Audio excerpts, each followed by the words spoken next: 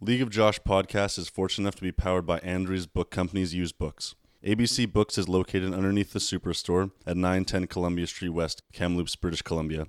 Filled with an amazing range of quality books, it is also filled with an amazing range of quality people. It's the only place I'll go to buy and sell my books, and also I'll get amazing recommendations from the employees that work there. Go check out ABC Books. Our second sponsor is Bubble Tea Gardens, located next door to ABC Books underneath the Superstore at 910 Columbia Street West, Kamloops, British Columbia. Bubble Tea Garden is close to the university, insanely cheap for students, and easily the best authentic Chinese food in town. Above all, it is filled with amazing people. Owner Teresa is an amazing, generous woman who glows with kindness and will waste no time in telling you to sit down. Go check out Bubble Tea Garden. My guest today is Pat Henley. Pat's been the head coach for the men's volleyball team at TRU for the past decade and a bit. He's been around for my 4 years, but taking my second year off for a hiatus. Pat's personality has definitely evened out since he had kids, but he's still pretty easy to butt heads with, so we do that often. But we always make up for it with a bowl of some sort of Asian cuisine that would make my roommate Charlie throw up in his head spin. Throughout my time here, Pat's been one of the most influential people in my life, being a father figure, an amazing coach, and most importantly, a friend. Towards the middle of the podcast, Pat and I talk a lot about youth sports scheduling. This may be a little bit dry for some, but on either side of that is a lot of solid life conversation. I hope you enjoy. Thank you very much. All right, Henley, why don't you complain about shit?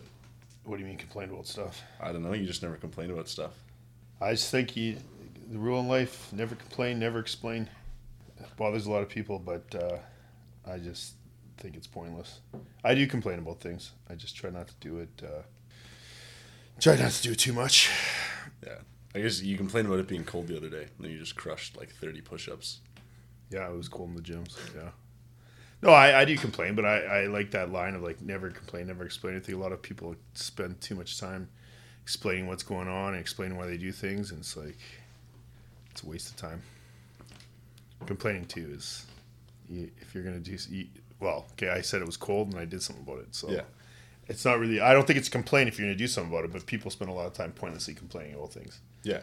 And that's draining on everyone. It's draining on yourself. It's draining on people around you. But Yeah. I feel like I feel like people can complain about something once, and then after you complain about something once, you got to do something about it. If not, you're bitching about it. yeah, Then. just shut your mouth. Yeah, I mean, for sure. And for the most part, everything that we complain about, we can control. Yeah. Or do something about. Yeah. You can take yourself out of a situation. I was complaining about this coming in today in my Yeah? mind. Yeah, I was like, I can't believe I'm doing this. I almost called. Carla wasn't here. I would have called it off. I would have pulled the same excuse out of it. Like, hey, can't make it, Josh. One of the kids is sick. Yeah. Heidi's making me stay home. The best part about having kids, you use them as an excuse all the time. Like, oh, the kids are sick. Well, I can't. Sorry.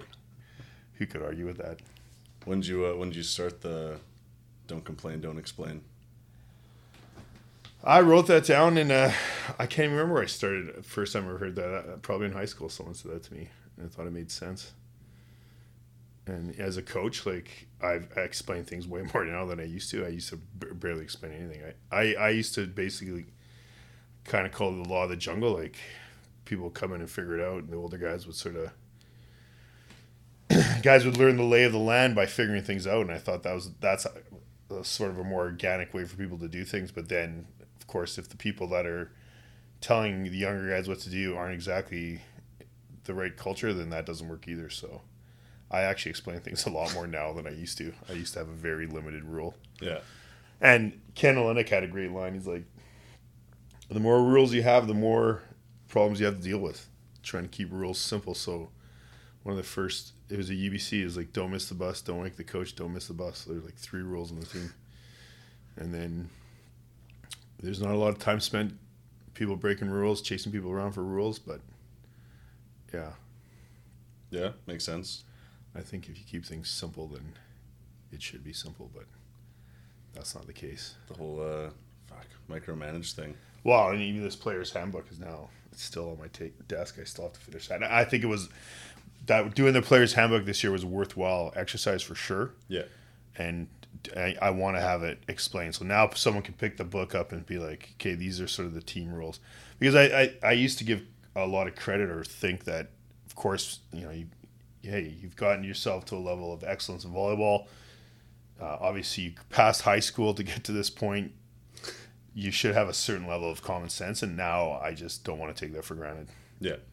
Or just assume I assumed a lot of things before that were wrong. Yeah. So now I just trying to take like assumptions out and be like, okay, if I explain it.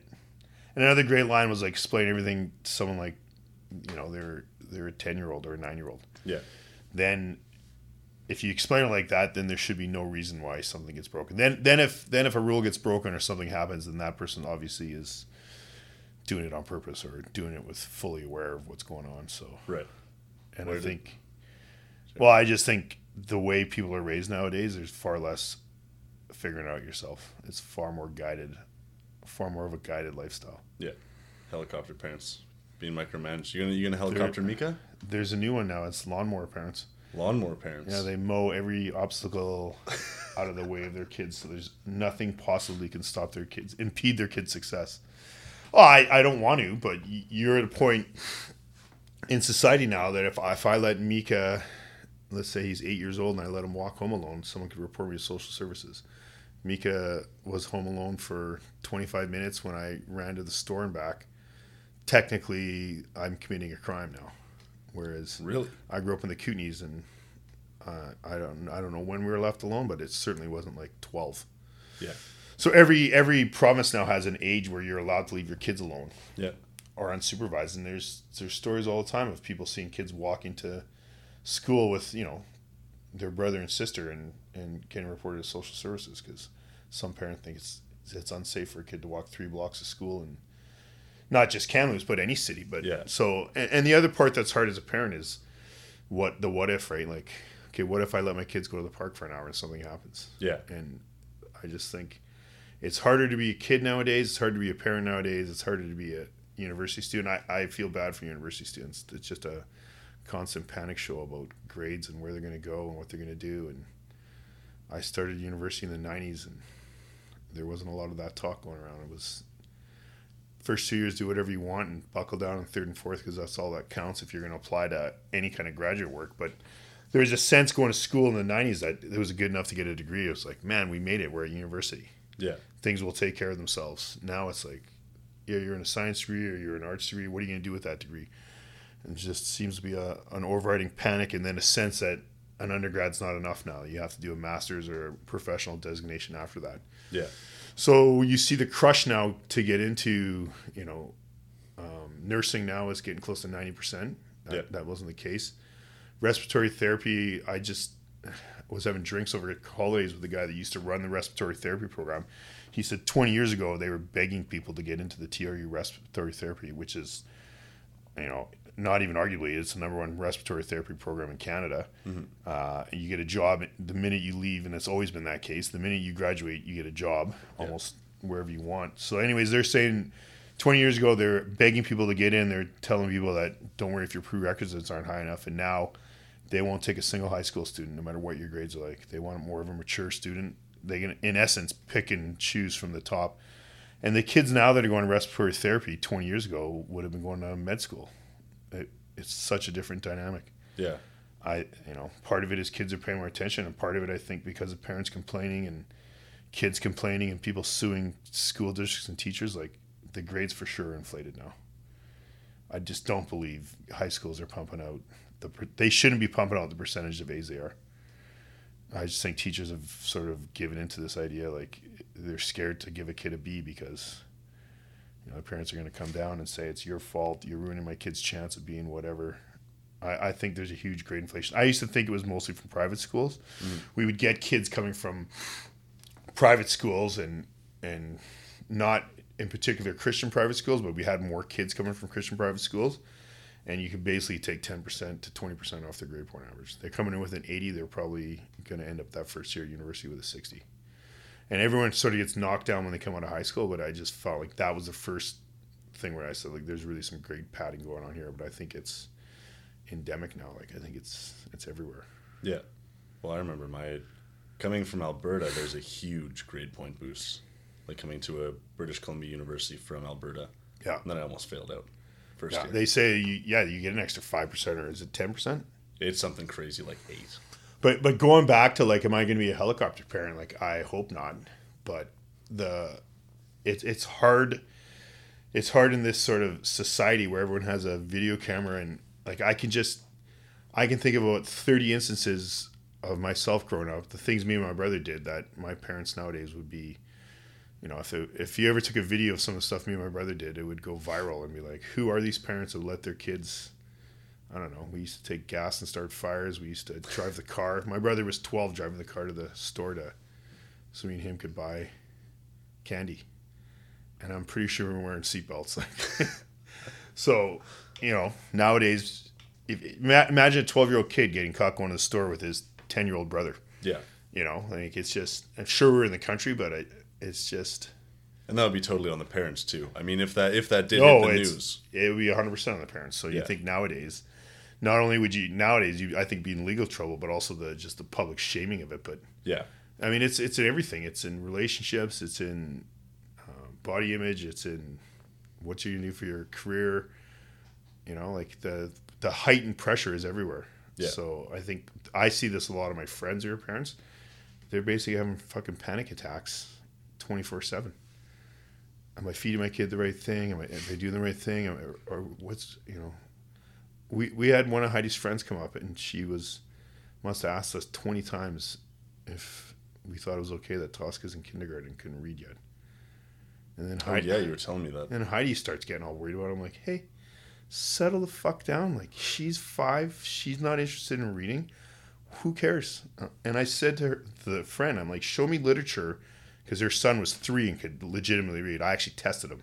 I pulled a bunch of books out, and I actually tested the guy, and he could legitimately read. But I'm like, show me the literature that says reading at kindergarten has this effect at a certain age. She's like, well, I don't think it's there. I don't know. And I'm like, okay, well, I'll show you the literature that learning a second language. I'll show you the literature that you should stay within, like, this is the developmental stage your child's at. You shouldn't be pushing stuff on them. Yeah. But one person teaches their kid to read, and everyone freaks out that they're not doing enough. I'm like, everyone just needs to settle the fuck down and relax. Like, it's crazy. And I think it's almost the worst group is, and the most susceptible is young parents. Like, it's just a panic show. Yeah. And, the daycare our kids are at is great because it's a play-based daycare. The daycare our friend sent to was basically kindergarten. Their kid would sit there at a 3-year-old and do schoolwork. Yeah, I see Mika running around TRU all the time. Oh yeah, I mean, and that's what he should be doing. He's 4. Yeah. Why would you want to try to put a pencil in that kid's hand? He doesn't want any part of that. Yeah. And I actually feel bad because we were a little more on it with Tosca when we had one kid in terms of the twin. Kaya is quite interested in reading. Yeah. We should be pushing it a little more because she's actually trying to spell things out, and she's in that stage where she's pretending to read. She's memorized a story. She's trying to read to people. So she's quite interested in learning how to read. Mm-hmm. But I still believe, okay, she's 4. She's going to pick it up. It's going to be fine. Yeah. So going back to Tosca, so as a kindergarten, she's not reading halfway through kindergarten. It was probably November, and now she's in grade 2, and she's reading at a grade 4 level in French and English, and she loves it. Yeah. And we don't have to tell her to read. She wants to read. She, even when Dad's at home by himself, Heidi went on a trip, and I wasn't even paying attention. Sort of bad dad, but she did it herself. She's like, Dad, I got to read before I go to bed. Great. And that's what you want. You want your kid wanting to do it, not you trying to force your kid to do it. Yeah, the intrinsic motivation. Yeah, and then there's a resentment built up. Yeah. And who hasn't been in the situation with a parent where you resent them over something? Yeah. It's inevitable. And, that leads to the other thing with parenting now is trying to be liked by the kid all the time. Yeah. It's fucking impossible to be liked by a teenager at all times. You can't be your kid's friend. I mean, you can't be your nobody kid's can best be friend. Yeah. Nobody can be a teenager's friend all the time. Like, it's impossible. Yeah. Teenagers are miserable. We were all miserable as teenagers and hated our parents at some point and hated our teacher and hated our best friend and had our hearts broken and whatever. Like, the hormones are raging. It's just virtually impossible to be on your teenager's side. I would feel probably awkward if my kids loved me all the way through. I'd be like, I probably didn't do something right then. And same as coaching, right? My line is like, I'm not your friend, I'm not your enemy. And if a guy goes through 5 years and never once was pissed off, maybe we didn't push him hard enough. Maybe the program didn't push him out of his comfort zone enough. And it's not even pushing, but it's like, maybe got to stay in his comfort zone too long. And there's been guys I think going through, like we were just talking about Brad Gunter, maybe he stayed in his comfort zone. Yeah. And that's potentially affecting his national team, ability to be on the national team. But, I just don't, for sure Brad wouldn't say we were friends all the time, but I just think there's that dynamic where everyone is scared to offend people. Everyone is scared to step out and be the authority or whatever you want to call it. And then you couple that with the fact that everyone thinks that everyone's judging them about their parenting, and it's just a gong show out there. Yeah. It's a recipe for disaster. And I just think everyone is too stressed out about everything right now. So maybe the legalized marijuana is going to help Canada cut the edge. Yeah. Cut the edge off. What do you think, Mulaney, about legalization? Nothing's wrong with it. I believe all drugs should be legalized. I think the addiction rates plummet first thing something gets legalized. I think if we legalize everything, everyone has a government stream to the absolute best thing. If you can get the best cocaine with no fentanyl, people are going to get cocaine. People are going to I agree with that. People are going to get meth. So I why agree. not get the government meth that's the best that it can be so that you're not fucking around? Well, and the government's already the biggest drug dealer in the world. Yeah. All governments are. Like OxyContin, you start reading the reports now when they first came out saying it wasn't addictive, and the FDA is like, okay, the company said it's not addictive, let's go. Yeah. OxyContin, you don't have to be a rocket scientist to know that stuff's addictive. Yeah, well, it's an opioid. Yeah. It's... After my Achilles, I have a shit ton of Trimadol still because I tried to take as little as possible because I was cognizant of withdrawal, and then I ended up going through withdrawal anyways. But geez, that was fucking crazy. Good stuff. Oh yeah, that rocked my world. I agree with drugs being legalized, and when people ask me why, I'm like, because the only thing that would stop me from getting any drug I want within 48 hours is somebody think I'm a cop. Yeah. Other than if they fully believed I wasn't a cop, I think in 48 hours I can get anything I want in Kamloops, and in 5 hours I can get anything I want in Vancouver. Yeah. Anything. Less. I think less in Vancouver. But I'd give myself 5 hours to make sure. You go to East Hastings and you're soaring. Yeah. Actually, New West SkyTrain station is probably the better. Yeah? Yeah. It's right by Douglas College. Listen up, kids. You step off that SkyTrain station, you'll get asked by probably 10 drug dealers what you want. Really? At least that's how it used to be. I'm sure. Because the methadone clinic's in New West. Yeah. So that's where all the heroin addicts get their legal methadone. Yeah. So there's already a huge demand for drugs there, and drug addicted people having to go to that SkyTrain station to get their fix. So it was always known as and I'm sure it still is, as a place where you get whatever you want. No, I'm glad they legalized marijuana. I want to see what the numbers are. I'm waiting for psychedelics to get legalized. I think that's the next thing. I think that's the next invest button. Won't be. I think clinical trials are going to come through. Yeah, clinically for sure. I just don't think there's going to be a bigger push for that. Yeah, pushback on that. I don't think it's going to be full legalization because I don't think the government wants a bunch of kids running around on psilocybin mushrooms or LSD all the time. But yeah, clinically, I think it's. They're already doing clinical psilocybin for sure as an antidepressant. What is it? I think it was. I want to say Johns Hopkins, but that's probably wrong. But they did a study on psilocybin, and they had an 80% success rate of getting people to quit smoking. Yeah, that's unheard of. That's absurd. Oh yeah. No, I actually. Well, anyways, I grew up in the West Kootenays. There's weed, people growing weed in their gardens growing up. Yeah, and I it's gonna be now as a parent talking to kids about marijuana, which you would have had to do anyways, regardless if it was legalized. But it's still about choices, and typically, if you look at people who are addicted to drugs, they're not usually happy people. Yeah, I just don't believe a normal happy person, now that weed's legalized, is going to go smoke marijuana and then all of a sudden be shooting heroin and be on the streets. I just don't think that happens. I don't think there's a path between trying this so-called gateway drug and then falling off the cliff.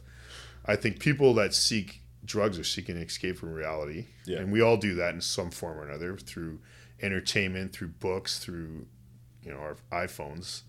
We're seeking an escape from reality, momentarily seeking an escape from reality. And people that usually addicted to drugs are just a little bit more motivated to escape reality or escape the pain or something in their life. Yeah, no, 100%. And there's usually a trauma effect to it. And so then it goes back to why not legalize it and let them have, like you said, legal access to what they feel like they need. Yeah, and then the risk of fentanyl goes to zero. Not even necessarily just fentanyl, but the idea of overdosing. Also, educating people on how people overdose, because you never overdose in your house. I mean, that becomes a conditioned response that the only time people overdose is when they go somewhere else and try a new drug, because after a while of doing a drug in the same place all the time, your brain starts to break it down. Your brain starts to break the drug down before, and that comes into play with tolerance and how the higher your tolerance gets, I mean, you have a different tolerance for every place that you go. So if you shoot up heroin in your room every day, then your tolerance for heroin is going to get really, really strong in your room. But then if you go to a party and shoot up heroin, you shoot up the same amount, you're going to overdose because your brain's not breaking it down right away. And like, I think that's something that should be educated on more than, hey guys, just don't do drugs. Because kids are going to do drugs. Human beings for forever have been looking for an escape from reality. I mean, all religious doctrine and all art and stuff, like mushrooms. Yeah, people like getting fucked up. Yeah. Whether it's booze or drugs, and absolutely it's been there for history. The burning bush, like the Bible, all that shit. It's all over the place. Yeah. Visions. Yeah, the vision quests. You ever have any like good, I mean, not necessarily good vision quests, but like life-altering experiences from psychedelic drugs?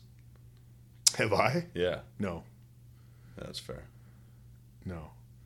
And I'm 48 now. I actually would be open to trying different things now. Like I you grow up and you're indoctrinated, like you're an athlete. You're like, oh, you don't do this, you don't do that. And the Kootenays is a very clear line where I grew up. It's like there were skids and jocks, and I certainly tried marijuana as a kid. Yeah. And I just decided on my own and be like, I don't want to be a skid. I'm going to go to the light. I'm going to the jock side.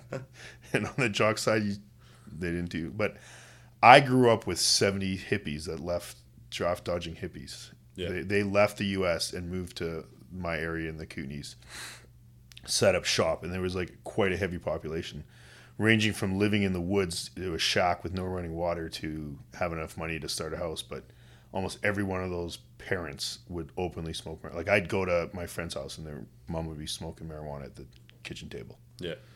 She'd be having a cup of coffee and a joint.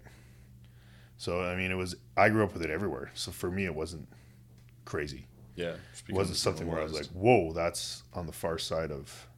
But I decided to stop because I just felt like that's not who I wanted to be. And I just think now that marijuana is legalized, I think there's going to be more kids that it's not taboo. It's not crazy. They're like, I don't really like this. Yeah. And obviously I don't know why they picked 19 or if 19 is the right age. There's definitely arguments about the effects of marijuana on a developing brain versus a full-grown adult, much like there's alcohol. If you take it at different points of your development, it affects you differently. But yeah, I'm like 25 is the age that you're like, marijuana stunts the growth of your prefrontal cortex, which is basically your decision making. So that's why guys make shitty decisions for longer than girls, because girls are finished developing their prefrontal cortex at 23. Is that why? Guys is at 25. Yeah, that's why. I'm gonna attribute it to that. It's only a 2 year gap. A little bit more developed. I would thought it would have been like girls finished at 16, and guys finished at 25. Yeah, we're just dumbasses for forever. Yeah, no, like pretty much. I think 25 is a good age, but it just seems unrealistic to space out alcohol legalization at 19, 18, and then throw marijuana in at 25. That seems... Well, yeah, it's not realistic. Yeah. And yeah, I don't know that legalizing marijuana is going to stop a guy, the guy that was selling it. I think he still has a market. Yeah, for sure. I mean, the government's not selling it for an absurdly cheap amount. In the U.S. they are. In certain dispensaries. Is this price here like way more than it would cost on the street? Yeah. Like how much more? Like a small joint is like $8 in the government store. Yeah. And what would that be on the street value? Like maybe maybe like $3 or $4 because you don't buy like full joints on the street. But the old SunMed that was by TCC, that place was selling home derby baseball joints, just huge blunts for $6, and now the government's selling little joints for $8. You can buy them pre-rolled already by the government. Yeah. Like, are they filtered? Yep. Yeah. Yeah, that's smart. Yeah. That place is out of business, all right? Sun, whatever. Didn't they close them all down? Yeah, none of them had compliancy. I guess there was some old guy. I don't know how people didn't think that was going to fucking happen. I knew the minute they legalized it, all those places are getting shut down. Because I guess none of them got compliance. I guess Kamloops is the only place, at least at the start, with the legal distribution center. Because we put all the paperwork in. Kelowna still has not. Yeah. Kelowna's a year away from opening a legal store. I guess there was just some old guy that just crushed at every town meeting. They're like, hey, we got to do this and this and this. It's just like, okay, I got it. Don't worry about it. No, I just feel like all these dispensaries, I knew they were getting shut down. Yeah. Why would the government let them? I just asked about the price because people, I was at some party and people were saying, well, people are still going to buy it from the street because it's cheaper. I'm like, I think most people, I could buy liquor potentially from a guy's garage that's cheaper, but I'm just not going to bother. Like, it's a hassle for, I think, a normal, regular human adult to like go down to the North Shore and try to buy marijuana at it becomes a convenience thing. And maybe for, I have a job. Talk about the fentanyl stuff. Like, if you have a job or whatever, that's where I'm going to get it. I just, it's not going to, I think that guy's in trouble selling to normal people. It's as in adults with jobs. Yeah. His market now will be still teenagers and people that don't have regular incomes. Yeah. And maybe, I think that lasts for like a year. And I have lots of friends my age who smoke marijuana from university right till now. Yeah. I guarantee they're all going to be buying from the government stores when it's accessible. It's just so convenient. You go in, get and a it's few safer pre-rolled. now. Yeah, the fentanyl totally. thing is That's, which I just don't get. I don't get the idea of that. I guess drug dealers aren't doing it on purpose. They're trying to increase the power of their product, but yeah. I don't know if I had a guy I was buying stuff from and one day it almost killed me, I don't think I'd be very happy with that guy. Like, I just don't see that as a business model. Yeah. It's like, maybe he wouldn't know it was tainted, but still. It's like half a grain of salt, you're getting really high, and then a full grain of salt, and you're face dead. down in a ditch somewhere. Yeah, and I just think that's a poor business model. If your business is providing recreational drugs and you're starting to kill people, it's a poor model for business. You want to suck them in, get them addicted, and maybe this is a conspiracy. Maybe the government was spreading the fentanyl around before they legalized, just to make sure people. I could see it. It's middle-aged people are like, "Whoa, hey, I'll pay whatever it costs." Yeah, I don't want any part of that. Let's legalize this shit. 'Cause even. But fentanyl was never that big in marijuana, was it? It was still more in cocaine and. Yeah, I think so. I don't know, but I have no clue, but I think so. I never really heard of anyone dying from a fentanyl overdose from marijuana. It was always more chemical stuff. Yeah. Like that happens at COG every year. Just you hear about 3 or 4 deaths that fentanyl overdose. So what's the program here, Mulaney? You got a program? You got a list of stuff, or no? We're just gonna shoot the shit for an hour, maybe 2. Who's been on this? Harry Coles from the men's soccer team. Kind of men's soccer. English guy. Yeah, he messed up his knee. Caleb Blair from the cheer team. She's super big into the whole mental health thing, so we talked about that a bunch. Venables was on it, but we lost like half the episode, and it happened to be the half that I liked. We talked a lot about a Netflix show called Big Mouth. Yeah. It's a show about puberty. Hilarious. It's like super. Check it out. Super duper good. It's pretty real in how it portrays everything. Yeah. And so I told Cam he should come on. Cam? Seeks? Yeah. I'd love to have Seeks on. He doesn't want to do it. Of course he doesn't. Seeks doesn't want to do anything. No. Seeks wants hey, if he knows he can have some pops, I was going to say, he might have a chance. I'll get a 6-pack for him, and he'll be. It would actually be great. Like, even just talking to John, like, it'd be great if John's English was better. Yeah, I was thinking. Sammy and I were talking about that, just getting him on and just like slowly talking about stuff. I would wait like in 3 weeks. His English will be way better. Yeah.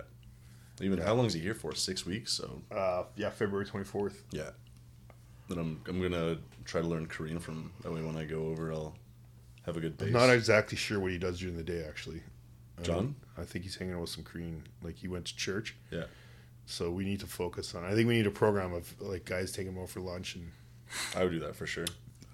forcing him to keep speaking English. Yeah, that's the thing. Just the only complete way. immersion. Yeah. Yeah. It's gotten way better too, which is Oh, crazy. for sure. Yeah. Well, now he's at the girls' practice. That'll help. Yeah. Yeah, and then you can come out and help in mine too. That'll be good. And coach some 15-year-old boys. Oh, yeah. That'll help. He's going to be disgusted at that. He's disgusted at half the stuff in our practice. He's disgusted at our team. Well, actually, the interesting part now is talking to Dr. M about it's totally changed the culture in Korea too. Like Really? the way John went through training, like I guess he was there when Tim Flanagan was there, so he was on SKK from like 2005 to 2009. Yeah. They played 4 years, and the level they trained then compared to now is different. It's not as hard. Yeah. And coaches aren't allowed to hit players anymore. That changed about 4 years ago. And even just really go at players like they used to. But before, you were basically like you basically belonged to SKK. Yeah. He told me in the car his first 3 years he never went home. And I'm like, well, how far away is your home? Like the city, I think, was Daegu, and it's an hour by bullet train or an hour and a half by bullet train. 3 Really? hours by car, and he didn't go home for 3 years. He like trained and. Yeah, they get something like 6 days off a year. They get a break, which surprised me because they always get a break around December when the seasons change over. But yeah, they train 6 days a week, Yeah. almost 11 months of the year. But my sense now is they don't even do that as much anymore. They have bigger breaks, Yeah. and the whole culture is changing. Even around running, it's changed. Like he was telling me they used to run 8 kilometers a week, 3 times 8 a week, plus their regular sprints and whatever. Yeah. Yeah, so it's interesting to hear from Dr. Am the culture's changed there as well, and why wouldn't it? South Korea now is quite a bit wealthier. I visited in 96, Yeah. and I think I'm pretty sure Hyundais were in Canada already, but they were a joke.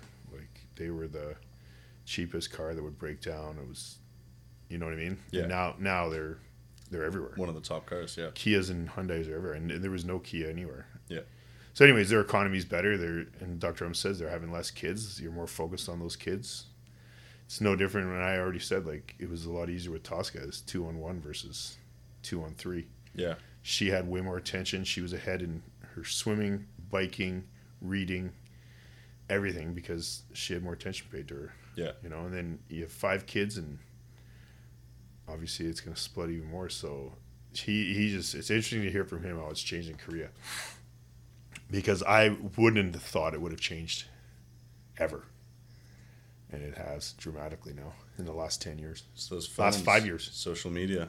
Yeah, for sure. Social media. And I still think some of the things they do are counterintuitive. Like Yeah. running doesn't help. Like you saw them running for an hour and 20 minutes before the match. Yeah. That type of running does not help you jump higher. No. I mean, it helps your fitness level. Yeah. Unless they're smoking darts between runs. They are all smoking still. I asked Yeah. John. He's like, the whole team still smokes. Yeah. Yeah. And somehow I think they try to hide it from the coaches, though. Really? I get the feeling John smokes all the time, too, but I've never seen him smoke. I've never seen him smoke either. But I get the feeling he smokes. Like, in our downstairs basement, there's always the outdoor light on. And yes, I was like, why is that light on? I'm like, I think John goes outside. Why? I think he's smoking. Well, I don't know why you'd go outside in the middle of the night and need the light on. Yeah. Anyways, I don't know why you hide it, but I get the sense that the Korean team smokes, but they don't want the coach to know.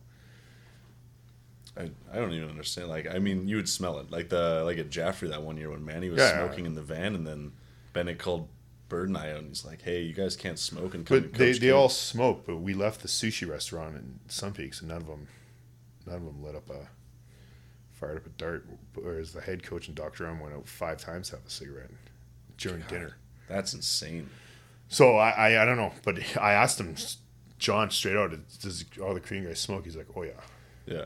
And actually, volleyball is a sport that smoking really wouldn't affect your performance. Oh, a ton. I mean, it's not a huge cardiovascular thing, so There's 0 cardiovascular. Yeah. I mean, you can still train cardiovascularly the level you need for volleyball and smoke, and it wouldn't really have a detrimental effect on your, I think, game performance. yeah. you hear that, kids out there? If you want to play volleyball player, you like smoking cigarettes? Pack a day. No problem. Coach Henley said, no problem. You can smoke and be a good volleyball player. It's gonna be my philosophy as a coach. All right, guys. Maybe you come back from Korea. Got the darts. The habit. Yeah, I'm gonna come smoke. But what is sets. great, like what's great about SKK visiting, I think, and even hosting John, which I didn't. John actually didn't know he was staying here until he got here. And then Dr. Ram was like, "You're staying." He's like, "What? You're staying?" Because I was wondering why he looked so kind of panicked. Yeah. Dr. Ram asked me last year if we could host him. Yeah. I said, "No, I'm not set up for it." And then this year, I thought my communication was clear. It didn't seem like Dr. Ram was clear, so maybe he didn't know for sure if we're going to host until he got here. And I'm like, "Yes, we were ready to go. We can. We've got it figured out." And so he didn't know he was staying until he got here. I mean, he's got a fucking wife and kids back home. He's like, "All right, guys, I'll see you in 6 weeks when I'm allowed back." He doesn't have. I'm pretty sure he doesn't have a wife. Does he? No, I don't know. I don't think so. But I said, "What do your friends think?" They're like, "Oh, they think it's crazy." Yeah, it's like getting abducted. You go for 2 weeks and you end up staying for 7 or 8 or whatever. So anyways, it's cool because we've already contacted Tim Flanagan and Kyle Donan, who are in Korea.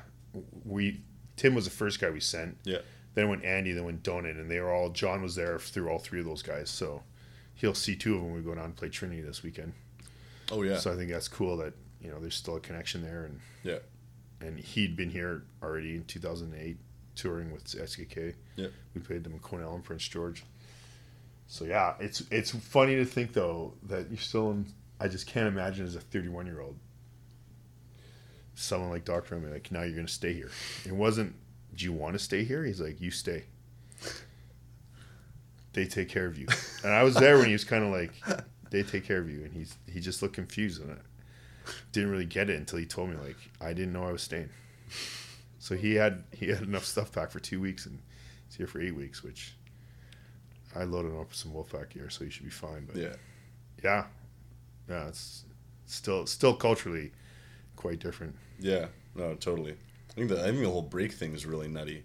Even with U Sports, I think that's a pretty crazy thing. The amount of, especially volleyball, the duration of the season and the amount of breaks that people get. Like everyone does a Christmas tournament, so everyone's back on the 27th.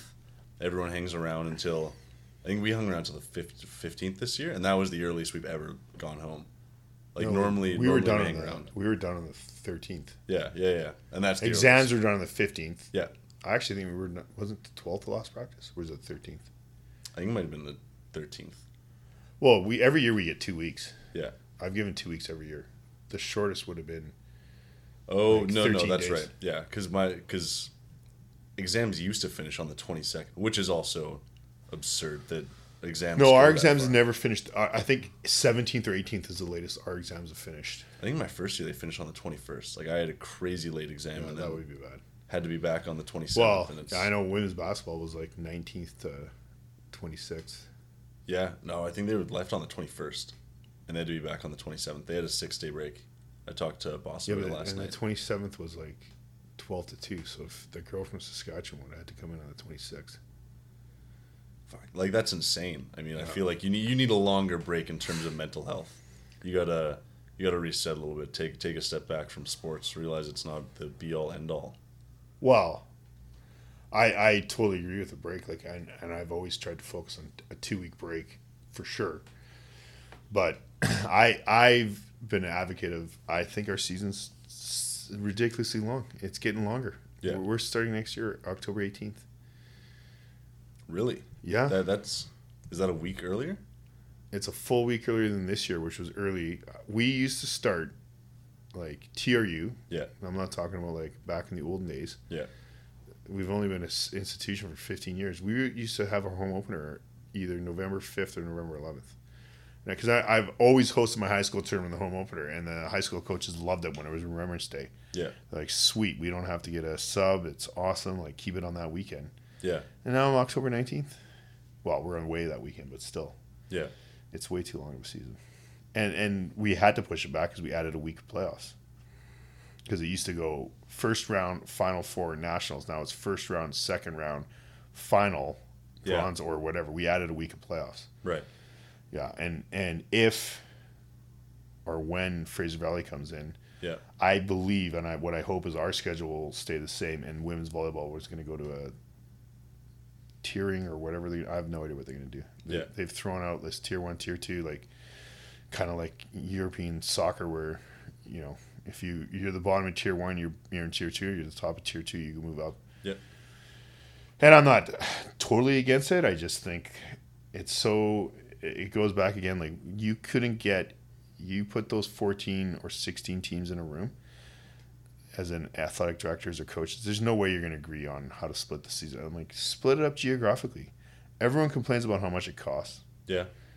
So let's start being real about what we need to. You need to split it up geographically. And they're like, well, what about Manitoba's got this history with UBC. I'm like, I've been on the coaching staff at UBC, and you go to Manitoba, and there's like crickets and tumbleweeds in the gym. Yeah. There's not 5,000 fans showing up for this so-called storied historical rivalry. Like, I just think we need to split the league in half, and then we can shorten everything. We can shorten everything down and get back to like sanity. Yeah. Because if we take off Thanksgiving next year, then our last possible exhibition is October 2 and 3. So we're going to be lucky to get 2 weekends of exhibition. And I was one of the first guys to start playing in September. Yeah. And all these old guys thought I was crazy. Like, why would you do exhibition in September? Like, hey, settle down, young guy. Like, we don't need that. And now everyone next year will be doing an exhibition in September. Yep. Based on need. You're starting in a month. We used to have a 2-month preseason. Well, now we got this friggin' training camp, which again, it's in response to Trinity doing training camp, UBC doing training camp. Yeah. I just wish in Canada they had the jam to make rules too. Yeah. There's no rules. Yeah, because I mean Trinity brings guys in August, like mid to late August. Yeah. And they go on a trip. I think it should be legislated. Yeah. I think every 4 years you could take a trip and bring people in early, but other than that, no one should be in the gym before September 6th. Yeah. And I actually think the December break should be legislated as well. No one can train from these periods. This is a dead period like they do in the States. Yeah. You cannot be in the gym from December 15th to December 30th. Yeah. So just so you know, we're not doing a lot of preseason next year. Oh, good. Jeez. There's no time. Yeah. Oh, good. And I don't think well, who knows? I could be wrong, but I think we'll be at least still on the veteran side of things, so potentially not needed. But I kind of plan on it being lighter. Yeah. And now it's almost a necessity. Yeah. And I really don't want to play on Thanksgiving, but it's probably going to be inevitable. I don't know when they're going to run Dino Cup. I don't know when he's going to run Sofaland. I don't know when they're going to run. BBC wants to. They're talking about resurrecting their Thunderball tournament. So there's 3 tournaments. There's nothing even 3 weekends. Yeah. Like. No, it's insane. Like I think especially volleyball. I mean, so we need basketball's better now because they split it up. They used to be the same, but I mean we need a rule to save ourselves from ourselves. That's essentially what has to happen now. Well, even soccer brings guys in 2 months early in the summer, month early. Yeah. Like they bring guys in late July, so people can't even get jobs. That's the thing, is that you get. But they can be working now though. Yeah, yeah, I guess so. That's true. Yeah, they could be working in the second half, but. Well, they could be working from November. Yeah. When was Nationals? I think it's November. Yeah. Yeah. First thing Nationals finishes, but. Yeah, December, January, February, and they do a spring league too. Yeah. Yeah. Maybe we should just can the whole thing. Sports. We'll just exit. I wish it was a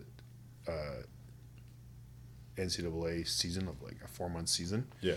Because everyone's like, okay, it's insane for that 4 months. Our schedule is still insane. We have a 7-month year, and it's insane. Yeah. And, the women's volleyball coaches are the ones that wanted to get rid of Final 4. And like, I want to go to Final 8. Yeah. And everyone's like, well, we need to ensure the best team is going to make it. Okay, this is sport, man. Like, are we going to start best of 7s now? Like, hey, Canada West first round, best of 7. Home and away. Like, fuck, let's just get on with it. What's the most exciting tournament in the world? Worlds. No, the most exciting. Like, what do you think the most exciting tournament and famous tournament in the world is? Come on, Mulaney. Fuck. NCAA men's basketball. Okay. Women's basketball. March Madness. Yeah. March Madness. Why is it so famous? Because anything can happen. It's one off. Boom. 2 teams show up full of teenagers. Number 1 seed. Last year, first 16 wins. Yeah, and when people say upsets are like 3 versus whatever, those aren't really the huge upsets people think they are when there's 330 teams they're ranking people out of. Yeah. But it's exciting for that fact. Yeah, totally. Hey, it's just a bunch of teenagers, man. They could lose. I'm actually surprised there's not more upsets in that tournament. But that tournament and format is exciting for that reason. Now, does that ensure the best team is going to win all the time, that format? No, for sure a 2 out of 3 or, there's a reason why professionals sports play best of 7s. Yeah. Okay, I don't disagree with that, but let's get real here. Like, let's do a best of 8, final 8 Canada West, and there's a final 8 for the national title. Yeah. 2 weekends. Well, I think the reason that then we could roll back 2 more weekends or 3 more weekends of our season. Yeah. Or have a break going to nationals, whatever we want to do. But I don't even really want to play January 3rd and 4th. Yeah. That's a stupid weekend to play right across the country. There's no one here. That's right after. It's hard enough to get people in the second semester to come out anyways, and no school's not in session. Yeah. And I'm like, why are we playing when school's not in session? No one seems to have the answer other than we've jammed the shit out of our schedule, and there's nowhere else to go now. And again, someone needs to save us from ourselves. Like, you can't get 10 coaches to agree on anything. And people always like, oh, you're part of the athletic department, everyone must kind of work together. No, nobody really gives a fuck about anyone else. It's everyone's in a silo, and they're focused on their thing. Yeah. And I would think guys on the team would want me 100% focused on trying to get the best for our team. And so then you take that across 10 volleyball coaches and try to agree on a schedule that is either the best for volleyball or no, not a chance. Yeah. Then you bring it to athletic directors, not a chance. Like, I don't think it's going to change for the good. I wish it would, and I wish we could go to U.S. style where it was 4 months. Yeah. Like soccer. Soccer, I think, is a perfect season. Yeah. As shitty it is to come in the summer, yeah, it's still over. There's still some free time to do things. I mean, to focus on being a student. Yeah, exactly. The past few months of being only a student, not showing up to volleyball practice all the time. Holy shit! Like, I've learned who I am as a human being. Yeah, and it's not the same. Like, I coached in the 90s UBC. Our schedule is different. Yeah. We're training at a higher level. There's more focus on it. I think there's a little more. There's a little higher level of guys coming in as well, like a little more prepared physically. But anyways, yeah, it's. I don't like the schedule. I mean, I'm not a fan of it. Yeah, nobody gets the chance to become just a student. When you're a student athlete, you're only a student athlete. You don't. I think we get 1 month. 1 month if you play the whole season, make nationals. You get 1 month to just be a student, and even then, teams train. It's not even a month. No, like teams train through that. I mean, women's soccer started training. They had 2 weeks off, and they started training again. Ken had rules about how long you were supposed to take off after the season's over and Christmas break, but like again. Well, especially soccer. I mean, you don't play for another 8 months. Why not give the kids until the next semester, and then they get the chance to become a student and like develop friend groups that are only within their sport. If you're gonna do something, bring them in before the season starts. Yeah, it's kind of post-season training at the best of times is painful. At the best of times, so yeah, I would think. Well, maybe the new soccer coach is going to listen to this and get a tip from that. Like, yeah, hey, when your athlete's complaining, maybe give them a couple more weeks off after the season's over. Yeah, that makes sense. Did they really train that hard? Women's soccer? In season? Yeah, I think so. Yeah. Oh. I mean, they just train all the time. Do a shit ton of workouts. I mean, you burn out. I agree. I mean, I don't look at, and I think they're fitter than they like I don't. I see women's soccer in the gym more than I do any other team, without a doubt. Actually, you're right. I do see women's soccer players in the gym. There's the girl that Ryan's dating, Ainley. She could beat his ass in a second. She looks like a rugby player. She could snap him in half. She the one that has like kind of dyed blonde hair? Yeah, the platinum hair. Silver? She could. Yeah, I see her in the gym all the time. I didn't even know she was a soccer player. Yeah. Huh. Well, anyways, yeah, my sense was like I didn't get the sense, but I don't know that they trained harder than any other team. I think I'm not sure if they. Like, was that coach driven or player driven? Like they're in that player driven. They're in the weight room though. They're individuals in the weight room. Yeah. Is that like the program they were given? I think it's a lot more player driven than it is coach driven. I know that there's a redheaded girl on the soccer team that I see every day at the gym. Yeah, I don't know. Maybe they did work harder. 2K. Well, 19. and one of the issues, and every athlete should have a voice, and it's going to be interesting to see how things pan out because, the perception is like a bunch of soccer players complaining the coach got fired. Yeah. Which is fine. I mean, I don't think that's the whole story, but it again is another symptom of our time, and I think everyone should have a voice. Like if there was unreasonable training going on or something, my perception from the outside looking in, and I'm very limited. Like again, I'm in a silo. I don't really care about other teams. I don't even really know how women's volleyball trains for that fact, like day to day. But I never got this feeling. The rumor in the athletic department was like women's soccer is training like crazy, like overtraining. I don't think that, from my understanding, that wasn't the reason. Yeah.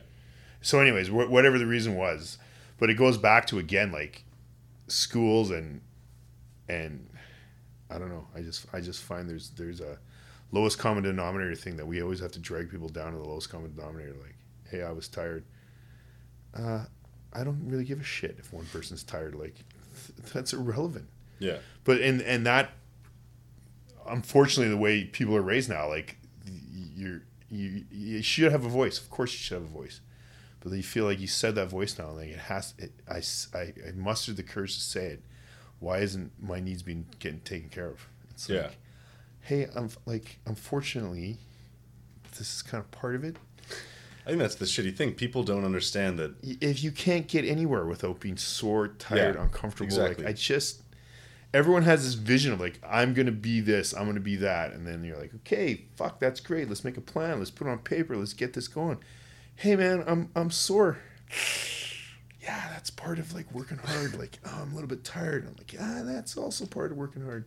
Hey, it didn't happen right away. Yeah, no, never happens right away. And then people lose that muster. Yeah, that's the whole lawnmower parent thing too. Like if as a child you're not allowed to suffer, I think suffering becomes a necessary part of your development. You got to go through some shitty stuff, and then stuff gets a little bit easier. Every time you go through a shitty thing.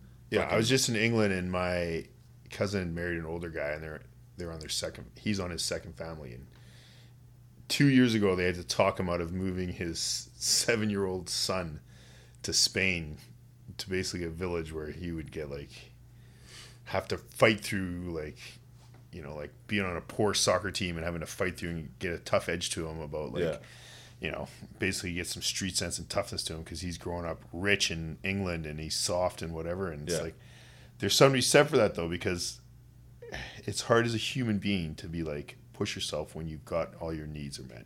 Yeah. And yeah, I mean, I've had countless guys in my office broke up with their first girlfriend and their heart's broken, and I can be a little bit of a dick sometimes, and I'm like, hey, you're never gonna know love until you basically get your heart broken. Like it's hard to know if you're really in love. Yeah. It's also hard to know like how many times in life do people feel hunger in this world. I think when I started fasting, I look back and I'm like, I don't think I was hungry for like my entire life. I did a 3-day fast coming back from Phoenix, and it was better than I thought it would be, and at the same time it was worse. There'd be which times day where, did it hit you? Day 2 was fucking bad. Yeah, day 2 is bad. Day 2 was really bad. Day 3 wasn't awful. Day 3 night was because I ate on day 3 night. Oh, okay. And I've only done 3 or 4. Day 3 gets bad when I start thinking about what I'm like. Yeah. What my meal's going to be. Then my mouth starts to water, and that's the only time I have physical pain. Yeah. When I'm thinking about the meal I'm going to eat in 3 hours, that's the mistake I've made, and I've broken it. Twice I broke it before the full 72 hours.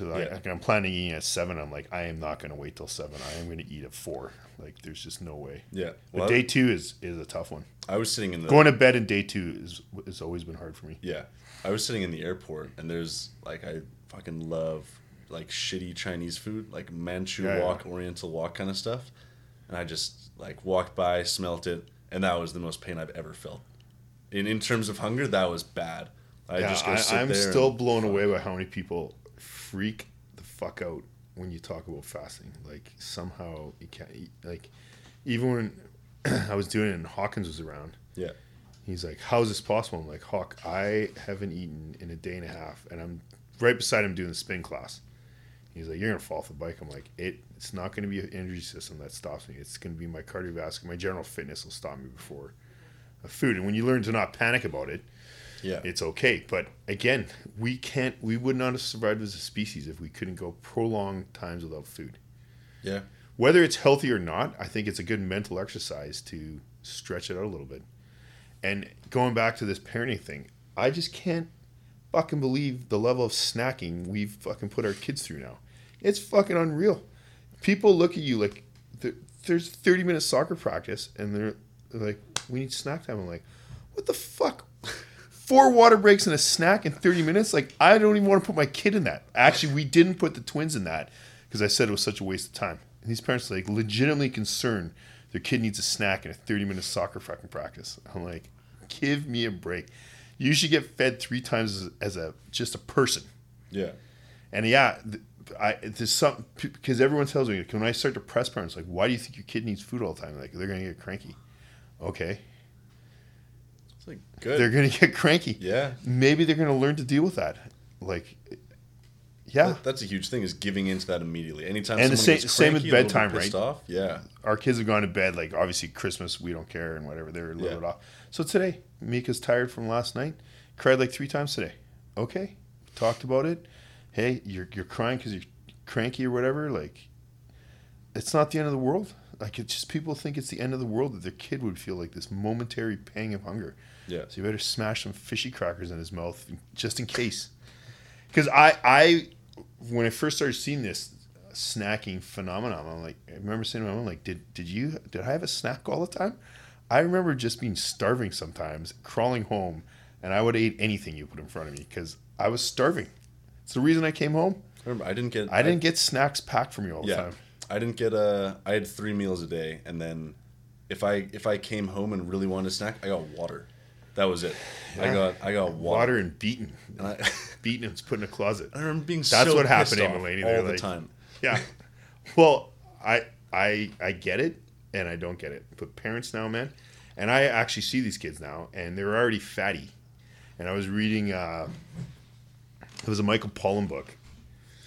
Could have been the Omnivore's Dilemma, but they're talking about how kids in America look now. They look like animals that you fatten up for slaughter. Yeah. Like, you see these kids now, and they got this layer of fat everywhere on their body. They're fatty little sausages, and then their parents are like, I see them with a handful of fishy crackers, and I just want to swat it out of their hands. Like, stop eating that stuff, man. Look at your kid. He's already fat. He's 7, and there is literature, and I fully believe this. When you're fat when you're younger, you're predisposed to be fat when you're older. Like, fat cells have a memory, and fat cells can expand, right? And that's why liposuction doesn't work. You can suck the fat cells out. Fat cells can multiply. So fat people have more fat cells. Yeah. So when you lose the weight, you're still going to have more fat cells. That's why it's easier to gain weight. Anyways, so you're sentencing your kid to being basically fat. Yeah. And again, I just went to Costco today. People probably think I'm crazy because I go to Costco now. I park, I run in. So I'm trying to save time. Yeah. I feel like time is the one thing that I think time is the one thing people don't value as much as they should. No, we talk about absolutely. money and things and whatever, and we don't talk about time. That's why this is a big deal for me, Mulaney. It's my time here. Fuck. So I'm at Costco, and I park far away, and I laugh at people that are looking for their close parking spot. I run in. I go to the hard right. I run all the way to the back end to the meat section because that's where I want to go. There's no devices I want. There's no clothing I want. Yeah. And I go through Costco, and the thing that resonates with me, people move slow with their mouths half open, and everyone is fat in there. Took Tosca to her first cross-country ski lesson. Everyone is skinny at the cross-country skiing. Here's a surprise. Hey, cross-country skiing, you're skinny. Go to Costco, you're a fat ass. It's ridiculous. And then in my head, I always make mooing and bowing sounds when I'm going through Costco as people move super slow. Yeah. They're probably like, who's this crazy bastard running? I fucking put my cart down sometimes when it's too congested. Sprint in, grab my broccoli out of the cooler, and fucking run out. And I don't take my cart to the milk section. I run to the milk section, grab and go. I went in there with Oli, and he was parking. Yeah. And I'm like, meet you in the food court. He's like, what do you mean? I'm like, I'm going to be done by the time you park this car and get your old ass in here. I will be done in the food. And I was in the line waiting for him. I'm like, go stand in line so we don't have to waste time. He's like, what's your problem? I'm like, I got to go, man. I can't. Yeah. This place makes my skin crawl. It's just, and then the worst thing is the fat parents with the fat kids in Costco. And I'm like, hey, you don't need more food for less money. You need less food, period. Actually, you don't need to supersize anything in this fucking family. Yeah. I just want to go to the cart and start throwing things out of the cart. Don't need this, don't need this, don't need this, don't need this. Keep the vegetables. Get out of here. Well, man, being in Mexico is fucking crazy. They have the highest obesity rate for children in the whole world. Yeah. And but what's that from in those poor villages? Sugar? All they eat down there, all they drink is Coke. Yeah. So they only drink Coke. And their Coke is water. Better. Did you notice that? I didn't drink any of it. Cane sugar. I cannot. Oh, cane sugar is actually really good. That's Jones Soda too. Yeah. I used to crush Jones Soda. It's better. Yeah. I don't care what anyone says. The high whatever corn syrup is not as good. No. Cane sugar is better for you as well. But that's all they do. It just tastes better. They just drink Coke and they eat tacos. There's no vegetables. There's no fruit. That's it. It's just what corn. About the beans, man? No one's eating beans. No beans. No beans. Not in San Felipe, at least. I mean, it's a misnomer that the Mexicans eat a lot of beans. I'm sure they do, but this is like a really, really poor fishing village, and they don't even. Hey, the government illegalized a bunch of the fishing too. So you can't be too poor for beans, man. Beans got to be cheaper than Coke. Yeah, but that's all they drink is Coke, and they just eat tortilla and corn flour. I actually think our childhood of BC is better than it was 10 years ago. North America, I think it's getting better. I think the education system is helping a lot with that. But yeah, totally to your point that if you're fat, you stay fat. It's harder to break the cycle. Lose weight. You can't we're learning about this right now in sociology, which is cool. But if you put on weight, the human body is really fucking bad at losing weight because if you put on weight, then you're expecting an ice age. So you're expecting you want as much fat as possible. So when you put on weight, the likelihood that it comes back is within a year. You're within a kilogram of what you were. So there's no point in yo-yoing up and down because then that's absurdly That's what one of my buddies told me when I lost a bunch of weight. He's like, why'd you bother? You're just going to gain it back. I'm like, I'm not gaining it back. So yeah, what was your... And I call them all fat bastards now all the time. Hey, listen, you fat bastard. I'm not gaining it back. You need to drop some weight. So you're gonna, and I'm like, you're going to die a horrible death. That's one of my lines to my buddies that are overweight. You know it's going to get horrible at the end. Like, it's not a good outcome when you're obese. Yeah. There's very little good outcomes when you're obese. In terms of, you might live to 90. It's going to be god-awful from freaking 70 to 90. It's going to be miserable. Someone's wiping your ass. You're not going to be able to go to the bathroom by yourself. You don't want to live like that. It's fentanyl time. It's like... that's someone that dies. I was basically 265-ish. Hard to say. I think at some point I must have hit 270. Yeah. Because I weighed myself in. It wasn't the heaviest I was. And then I got down to, the lowest I got down to was 212, and I'm about 225 right now. And I definitely added some muscle. Yeah. I don't know how much. I think we always over attribute how much muscle we add when we work out. We're like, I'm working out, man. Muscle weighs more than fat. I'm good. I'm good. I'm like, it takes more than 2 weeks to actually gain muscle. But yeah, I know for a fact when I go lift weights now, and I definitely am stronger than I was for sure. I mean, I told Ryan Adams this, when I first started, I would struggle to do 10 solid push-ups. Yeah. And I'm confident I could do 50 push-ups. Yeah. Going from 46, I guess I was, to 48. And I think it also is a bit of a lie when people say you can't gain weight, and you get this thing that says well, of course that's going to happen as you get older. You're going to get fatter and out of shape and not as strong or whatever. I'm like, yeah, if you let yourself. Yeah. But I think the human body, again, is adaptable and wants to keep fat if it can, but also the human body wants to be strong and agile. I was going to say, you want to survive. That's the goal, to survive and reproduce. I don't think anyone back in the olden days at 40 was like, hey, it's over now. I'm just going to let people feed me. There was no one to feed you. Yeah. You either provided something or... Well, that's a really interesting thing that I've found went off in the... Injury in old people's homes is the best way to run an old person home is let the old people do as much as they physically can. Yeah. You don't want to do any more because then they start to rely on other people, and then you lose a sense of self because then the line gets blurred between the shitty excuse you have and who you really are as a person. And Well, I just know this from everything now. Like before, it used to be like you get injured, like, hey, sprain your ankle, 4 weeks on the couch. yeah, No, that's not the way you do it now. And the same as with aging, exactly. Like I think when you stop moving, it's over. yeah, When I hear friends' parents, and my friends' parents are all in their 70s now, and unfortunately, a lot of them are dying. One of my best friends' dad just died of cancer. But when you start to hear like, yeah, they just don't get out much anymore, or they're not doing anything, it's one thing to retire, but it's one thing to stop moving. yeah, And again, when I hear people like the excuses we make and other people make, like why they're not going to work out, why they're not going to, I don't have time, I don't have this. I mean, my body can't handle it. I'm like, you just need to stop eating and go for a walk. Yeah. They're like, it can't be that simple. I'm like, it is that simple. I fucking guarantee anyone, if you've walked 45 minutes a day, every day, you're going to lose it 10% of your body weight in 3 months. yeah, Doing nothing else different. So I have buddies that are like, hey, well, I'm not going to give up beer and I'm not going to give up this. I'm like, you don't have to.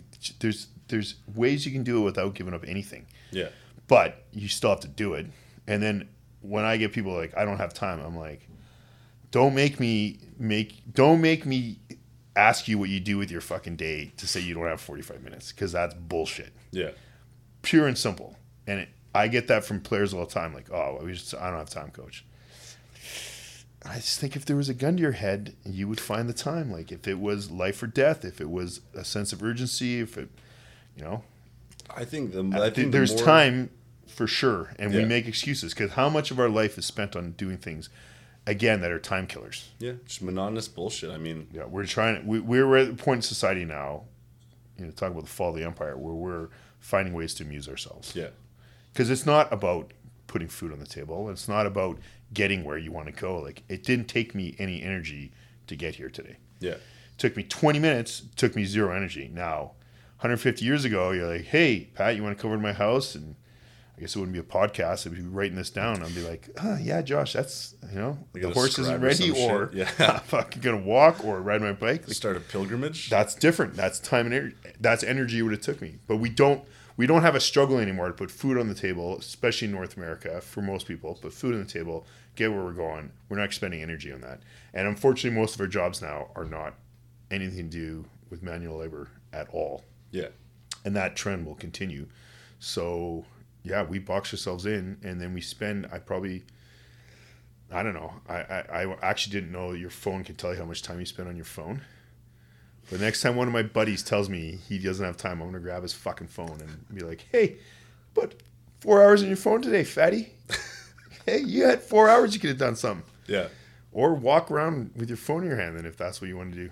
Well, like It's amazing, actually. I've looked at my phone over the holidays, and Yeah. I was averaging 4 hours a day.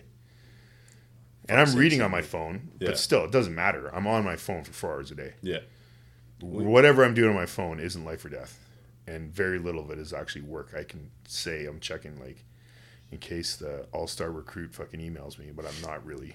yeah. That's not really what I'm doing on my phone. Well, like before, I remember in my first year thinking, holy shit, there's not much time for anything. And now it's like 6 classes, practicing full time. I gotta go to the bathroom. Okay. Yeah, and then you're gonna have kids leaning and you're like, holy shit, I wasted a lot of time. Well, As soon as I had the twins, I'm like, fuck, what was I doing before? I guess I was doing nothing. Hey, John, you want to get on the podcast? Yeah. Okay, go talk to John. But yeah, like my mom's boyfriend, or Les, he's 96. His life growing up was about putting food on the table. Yeah. Well, I think the further away we get from that, He the more. talks about his friggin' salt pork in the corner. That was his fridge. He didn't even have a fridge growing up. Really? Chunks of ice and sawdust and a barrel of salt pork. And he's like, you scoop out a piece of meat with some lard and you fry that up and you throw some potatoes in there, and that's a good meal. Salt. And actually now they're saying, I don't even know if it's true, I don't even know where I read it, but they're like, hey, lard is actually not bad for you. Oh, fat's good for you. That's what No, you but they're want. talking about lard versus like vegetable oil, like good Yeah, old fashioned yeah, lard. yeah, yeah. Which there was no canola oil back in the 1930s. I don't even know what other oils they wouldn't have used olive oil. No. There's not a chance people even knew what olive oil was back in the 30s and 40s in Canada. The only thing that I cook with is avocado oil, coconut oil, and then I use olive oil if I'm not cooking. Because it changes the molecular structure of it if you heat it to a certain temperature. Olive oil's good up to about 400. Yeah. It's actually okay to saute in. Yeah. Yeah, no, like use before coconut this oil. year, I thought that there was no time ever. I always made really shitty excuses. And now it's like, hey, like I'll be hanging out with someone. They're like, oh, what do you do? I had 6 classes, full-time student athlete. I coach a team, do a podcast. Oh, like what are you doing? Oh, like I have no time to do anything. I'm in 3 classes. Like I go to class and people bitch and complain about not being able to get homework done. It's like, oh, Yeah. what were you doing?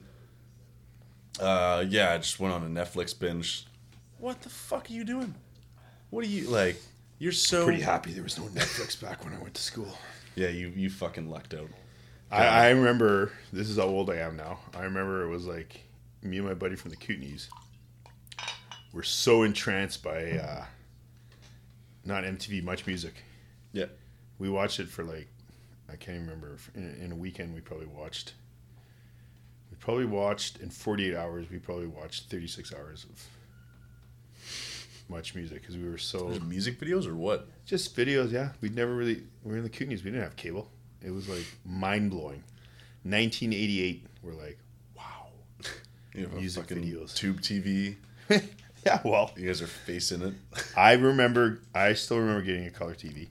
Yeah. The first people on the block. We were one of the first people on our block to get a VHS. Actually, we started with Beta. My dad you were bet on telling me Beta that, yeah. hard. It's better technology. He took that to the bitter end.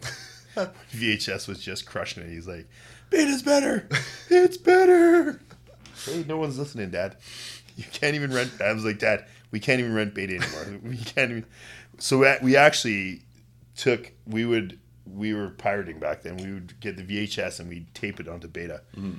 I don't know why we taped all those movies. We never watched them again, but we always rented movies and taped them.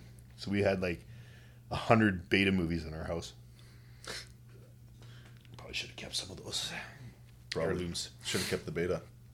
Yeah, well, even now DVD, people look at you like you're from a fucking different era. Yeah, my like, grandma hey, I got has, a DVD, and they're like, well, how would you play that? My grandma has thousands of DVDs. Yeah. Like that is thousands wasted. No, not if she has a DVD player. But it's cool. And just awful movies too. I'm talking. Oh yeah, I don't know why anyone. Well, Netflix is taking care of that now. Like Sharknado. No one ever now would want to, because Netflix has got every shitty movie imaginable. Yeah. For your on-demand consumption. Even YouTube is like going off now. YouTube's starting to produce their own content, and you can look up anything on YouTube and go on this crazy binge of everything. So how does YouTube not get charged with copyright when people pirate stuff on their medium? They're just the server for someone to pirate, because you can get movies on YouTube now, right? Like you can buy so you can rent movies on YouTube, but you can't. What if somebody takes an illegal copy of whatever, puts it on YouTube? They'll take it down. They'll take it down. Yeah, just instantly. Yeah. I have been on YouTube maybe 3 times in my life. That's not watching a video that a kid sends me. Yeah. I've been on it like 3 times in my life. It's fucking awesome. I just crush lectures. Like I'll wake up in the morning, make some breakfast, and just watch a few lectures. Because there's everything. Everything. Yeah, I know, Charlie just watches camping shit all the time. Like everything's on YouTube now. Yeah, but that's why I don't want to go on YouTube, because it's a fucking wormhole. Oh, 100%. It's a vortex, and I'll get stuck in that vortex. You start YouTube at 6 p.m. and I'm actually look up at 4 a.m. and realize you're watching cat videos. I've just realized too that, I'm not sick of podcasts, but I have to expand my podcast now. I'm a little bit sick of like kind of the self-help, and I have to go back and forth from music and podcasts, because I'll normally listen to a podcast and think about it for a day, but I can't do like 2 or 3 podcasts in a day, because after a while I'm like, oh yeah. And I don't walk regularly anymore. I want to get back to walking more for like listening to podcasts than the actual walking part of it. So my second, you took a sabbatical, is that what it's called? Yeah.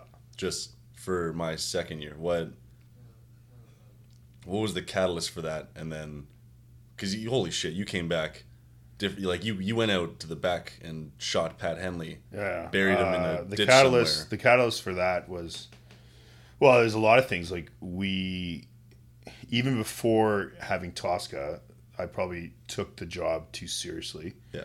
And it affected a lot of my life. So I was working on that a little bit, and then we had Tosca, which obviously was great because it, and I say this, like, having Tosca should have changed my behavior more than it did. A little bit to my embarrassment, it didn't.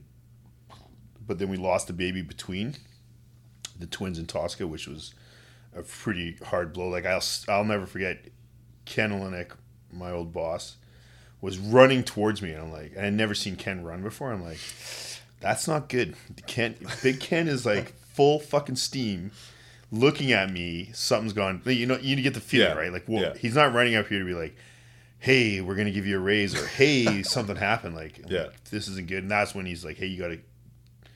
Heidi's at your mom's place. Something's wrong. I get there. The ambulance is there. We go to the hospital. From the time Ken came into my practice at 4.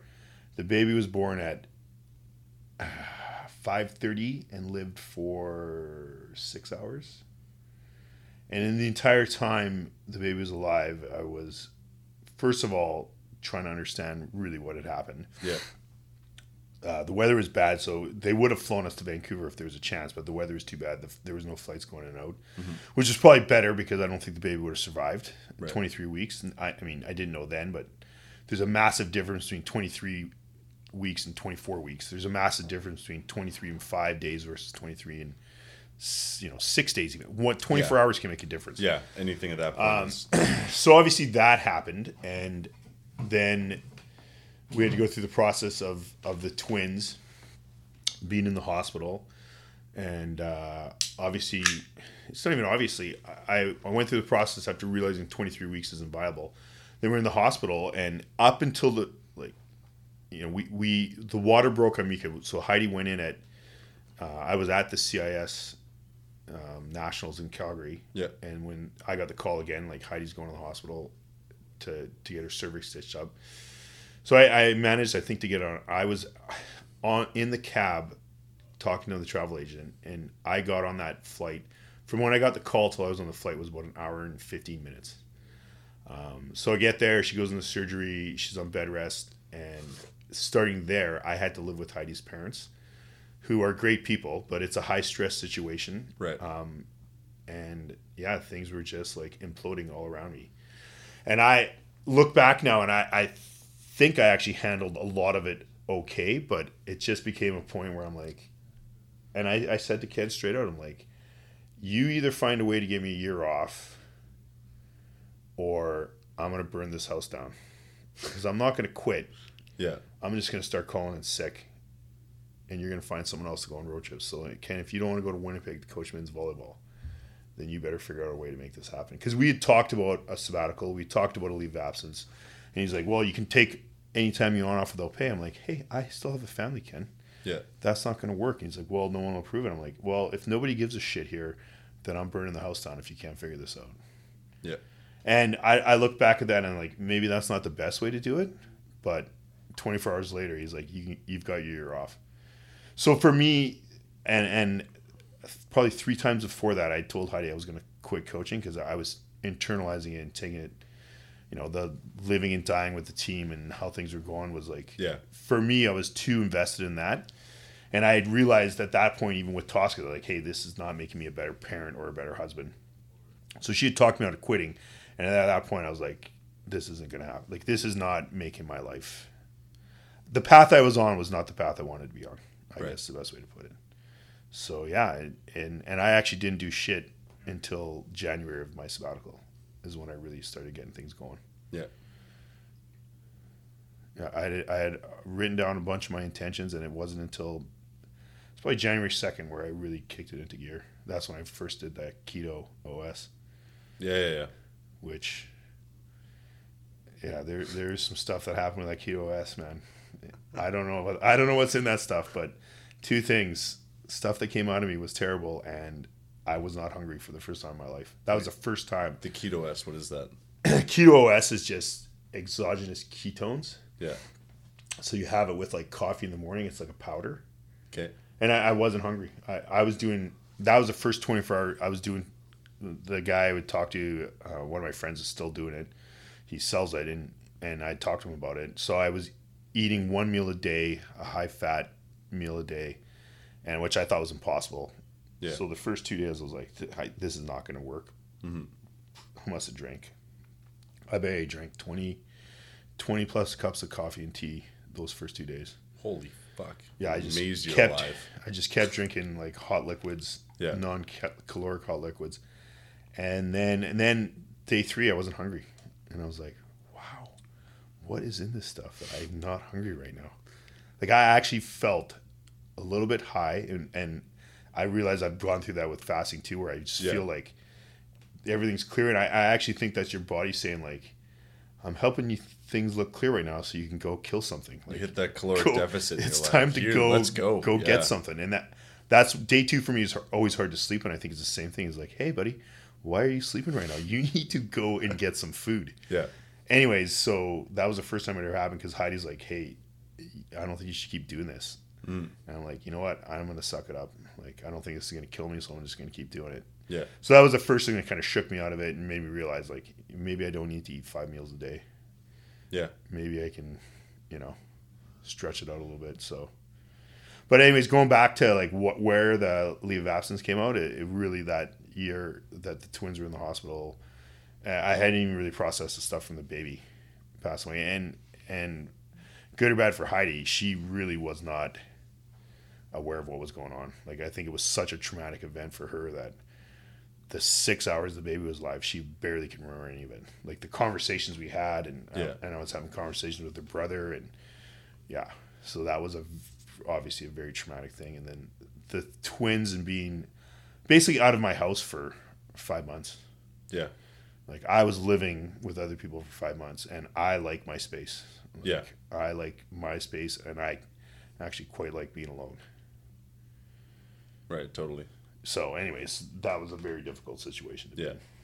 Well, I remember after that, you were the one that convinced me to go to therapy. Yeah. And that's been huge for me because I see a therapist once a week now, at least. I mean, not necessarily at least. I see a therapist at least once every 2 weeks. Yeah. Because it's like the greatest thing ever. You just get to work through so much shit. And I think everyone thinks they're alone, and everyone has some weird shit they're embarrassed about, and everyone has some like trauma. Whether the outside world believes it's trauma or not is irrelevant, because in your mind it is trauma. Yeah. Whether it's something that happens to your kid or whatever, like it's basically any psychologist would agree that someone would have something they would consider traumatic in their life. And I don't care what scale you want to put it on, and whether it's relevant to, like my trauma compared to someone that, grew up in that village in Mexico you're talking about. I'm sure the trauma in that village is quite a bit higher than the trauma that, that kid would be like, hey, I would have loved to live your life with your so-called trauma. But regardless, I think everyone has stuff to work through. And I think there's still a stigma attached to like asking for help.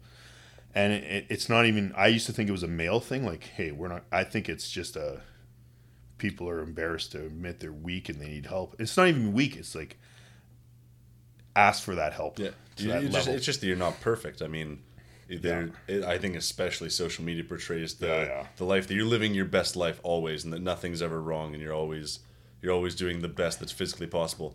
But then you get down to it, and you're like, oh, well, these people are actually severely depressed who post on Instagram constantly for instant gratification. The twins, I guess the twins were 2 when we were in Hawaii, and they're both just crying like crazy. And I was there with the other dad, and his kids were being nightmares too. And I'm like, I took a video of the twins crying. I'm like, living the dream in Hawaii. I'm like, I don't sure why we got on a plane to do this. And I took a video and posted it. People were like, oh my God, it's so refreshing. I'm like, never really clicked into me that nobody ever put stuff like that on social media. Yeah.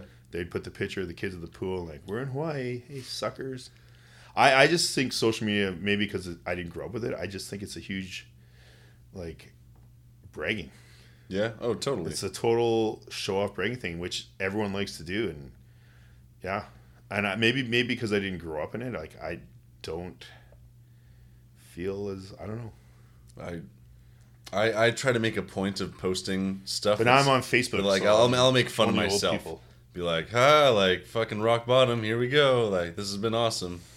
Yeah, I don't know. Like someone once was like, "You gonna Twitter account?" I'm like, who really gives a fuck what Pat Henley's doing all the time? Like, it can't be important to anyone. It's not even important to me. Yeah. Like, I think my life's pretty fucking boring. Like, why would you?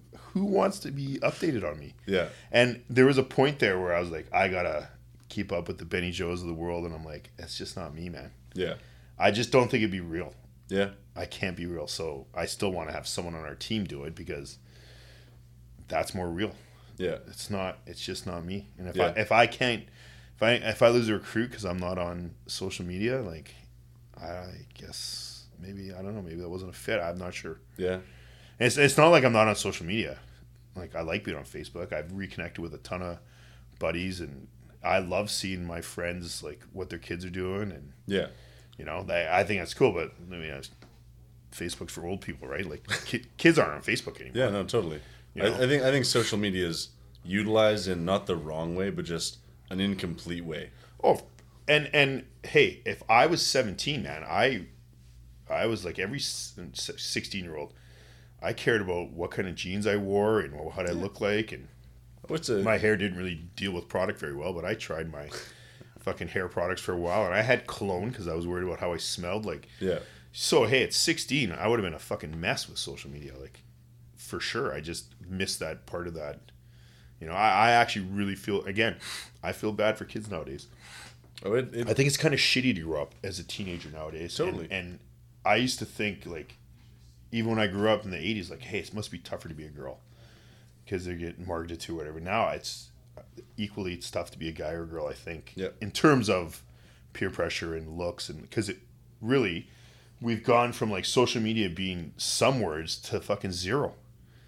Instagram and Snapchat. What else is out there? Am I missing something? I've deleted everything. But those two things are purely visual. Yeah. And you want to talk about, like, superficial, like, those are, we're not even, kids don't even want to communicate in words anymore. Yeah. They want pictures, and that line of pictures, 1,000 words, yes and no. Yeah. Yeah, it's great with John to be like, he shows me pictures, I show him pictures, and, like, yeah, I don't have to try to explain to him. Yeah. But really, we're 100% a visual Tinder. Yeah. You're not reading someone's bio. Hey, what books is this girl interested in? Does she really like? No, you're like, hot, no, no. Yeah. What are you spending on Tinder? 5 seconds, 3 seconds per person? I just write every time. Yeah, right. Well, that's smart. That's what I tried to do with Kruger. Like, Yeah, why are you wasting time? We talked about that. Just like go to a different Grab city, his phone and just write everything. Kruger's Hey. like, what did you do? I'm like, I just said yes to 350 girls, Kruger. You don't know what's good until it's accessible. First thing it's accessible, it changes. Yeah. The story changes. Yeah, I said when they contact back, you can thank me later. Like, it's not a binding contract, Kruger. Yeah. And you made that girl's day. Yeah. Hey, you made someone feel good, Kruger. Matt Kruger, good looking guy. All the ladies out there, go. Is he Kruger a girlfriend now? I don't know. I have no idea. I don't think so. I haven't talked to him in forever. Huh. You touched on a point earlier about coaching bleeding into your real life, and that I haven't realized that until I went home to Calgary and realized my dad lets a lot of stuff bleed, like work bleed into real life. And you always say that in volleyball, which used to piss me off a lot because I'd make an error, and not even necessarily a bad error, but then I'd make an error based on that error. Yeah. And that always pissed me off because I'd always come to the bench and be like, "Hey, don't let that shit bleed." I'm like, "Go fuck you, get out of my face, don't fucking talk to me." Where did that come from? Because that's a crazy cool concept to me. Because I mean, and we all do this, right? You spend so much time doing something, becomes your identity, and that's where it's hard to retire with something. So I've always tried to be like, that's not me, and I actually, my line now to some people is like, fuck, I feel sorry for having this job because there's other people that love this way more than me. Volleyball. Yeah. And I love volleyball. I'm grateful for this job. I love being around a group of guys that are common. Like if it wasn't for fear of heights, I probably would have been a fireman. Like just the idea of being around a group of guys with a common goal and pitching in and doing stuff together, like that stuff I love. But the actual game of volleyball, I don't love it as much as some people. As in, Guy's like, hey, did you check out that Champions League? No, man. I didn't go home and watch Champions League volleyball. Yeah. I don't watch any sports. Yeah. I used to watch sports in Vancouver when I left working at the airport. Again, it's an immersion thing. I'm working at the airport. All those guys talk about is like Canucks and who made a bad trade and if I was a GM, and there's the province is lying around everywhere, and the province is like 20 pages of Canucks coverage, and it's just lying around free at the airport, so you end up reading it. Right. Once I left that vacuum, it's not that I wouldn't consider myself a Canucks fan, and I would certainly watch a playoff game in any sport, actually. I don't watch the NBA. I don't watch the NHL. People are texting me like, hey, you watching this game? What game? What do you mean what game? Seattle, Dallas. I'm like, I've never actually watched the NFL. Yeah. Like, it hurt me. You don't know me? Like, I've never. I'll watch a Super Bowl. I used to have Super Bowl parties. I watched the Super Bowl commercials. Well, every year in Vancouver, almost every year I lived in Vancouver, I had a Grey Cup party and a Super Bowl party. And I would go to Lions games with buddies, like as a social thing. But I would never once, even when I lived in the States, sat down and watched 8 hours of football. Yeah. I don't know. Anyways, so I just always wanted to, like, this is not my life. And there's a stat out that one of them, Ole was the first guy, like my old high school coach, Dave Olenek, was the first guy to be like, there's this place, this business, Kaminko's in Trail. Yeah. Huge lead smelter. It was like one of the biggest lead smelters in the world. And anyways, he's like, what do you think the average age people live after retirement? If they retire at 65, I'm like, I don't know. Because I'm thinking like, okay, these are union guys that are probably not in great shape, and it was a lead smelter. There was a lot of cancer. Like, and I'm trying to think in my head. I'm like, I know what he's saying. I'm gonna go 5 years. He's like 2. So I'm like, you fucking worked your whole life to get to 65 with this huge fat pension that everyone talks about. Like, I got to get my number. Yeah. Hey, you know what your fucking number should be? 70. Why don't you try and make it to 70? That should be the number. Live to fucking 70. Yeah. Who gives a shit how much money you have? Anyway, so I always wanted to be like, this is not my identity. Yeah. And I don't want my kids to be like, that's all it's about. And and I was a little bit living and dying with like being a volleyball coach, which is great. It's great, but who really gives a shit at the end of the day? Yeah. Like, we're not changing the world here. Yeah. I think we're changing guys in the program change or whatever, and I think that's great, but I just don't believe it's that important. Yeah. And I don't want to base my self-worth and importance on it. I still do. It's still hard not to be like, team's doing shitty, I don't feel great about it. Right? But yeah, I just think like I think everyone gets caught up in it because it's hard not to. If you, whatever you are, right? Yeah. It's hard not to be like, that's your identity. Well, even and I think the generation before me, that was your identity. Yeah. You're like the steel worker, you're like whatever, and you kind of wear that. And I grew up in the Kootenays with these mill guys and how to be a tough guy, and like, it's all bullshit. Like, I thought it was bullshit when I was 16 years old. Yeah. So I didn't ever want to be like cookie cutter. I didn't ever want to be like, this is who I am. Right. But it is hard. And again, like, I was bringing my job home to Heidi, and I went and saw a counselor again. I'm like, I'm not doing this anymore. Like, why does she give a fuck if Jimmy there flunked out of school? Really? Yeah. Like, you know, and again, you get back to complaining. Once you start talking about something like that, it's hard to stop. Yeah. So, yeah, for me, I love my job, and I'm working on a Freedom 55 plan, and it's looking pretty grim right now. I'm 48, but I said to Heidi, like, I want to work on this plan. Yeah. And right now, what am I doing right now? I'm putting $100 into a tax-free savings account, which at first I thought was stupid. I'm like, well, it's still $100 that I'm not blowing. Yeah. And then when the twins are at the daycare, we're trying to make plans. Like, I said to Heidi, what's the worst case scenario? Like, I'm looking for something to do that will be like, provide some income when I stop coaching that I love, and I'm trying to save money right now. Like, it can't hurt to do this stuff. Now, do I think I'm going to retire at 55? Not a fucking chance. Financially. Yeah. But I also, you know, my dad died at 48. My grandmother died at 50. My mom's mom died at 52. My dad's dad died at 62. I'm like, if someone once asked me, like, you got enough money to live to 100? I'm like, fuck, I hope not. So then I'm going to leave that money on the table. Yeah. And I've, again, 3 of my friends' dads have died in the last 3 years. I know for a fact they all would have had millions. Yeah. Saved up because they died in their 70s and they were saving up to, you know, that line. And Live till they're it's 100. a fucking marketing line by all these people. Like, you got to have this much money. I'm like, that seems like a lot of money. Yeah. And Heidi's dad, this is great.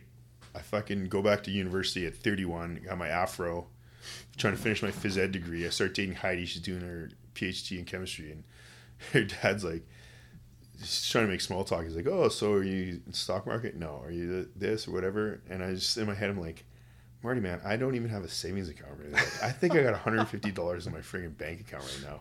Then I'm like, man, if this was my daughter, I'd be kicking this fucking Afro guy right out of my house right now. Like, I actually said that line in my wedding speech. I'm like, if a kid comes like that, I'd be like, hey, you got two choices, kid. Shotgun or shears. You're gonna shave that head and you're gonna go get yourself a job, or you're gonna get the fuck out of my house.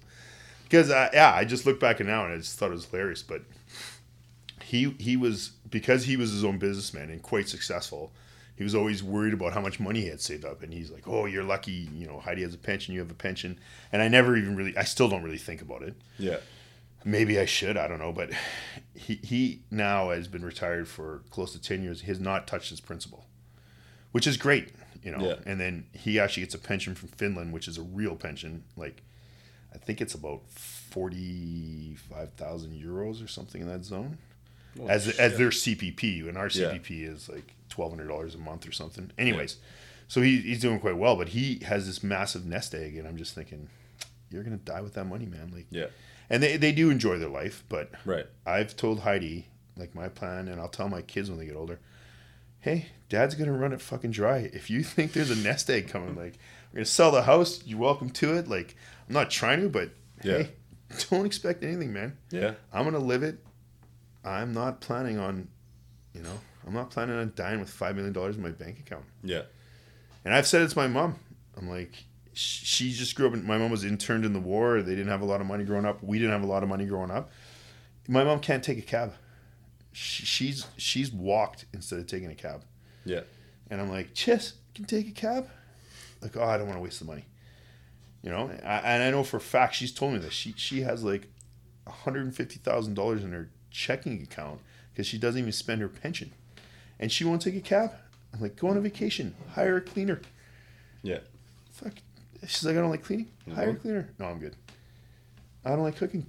Call in for takeout. Like, live it up. And I said to her, I go, hey, you might as well spend it, because I don't know about my brother and sister, Mike and Phil. I'm planning on blowing that money if you give it to me.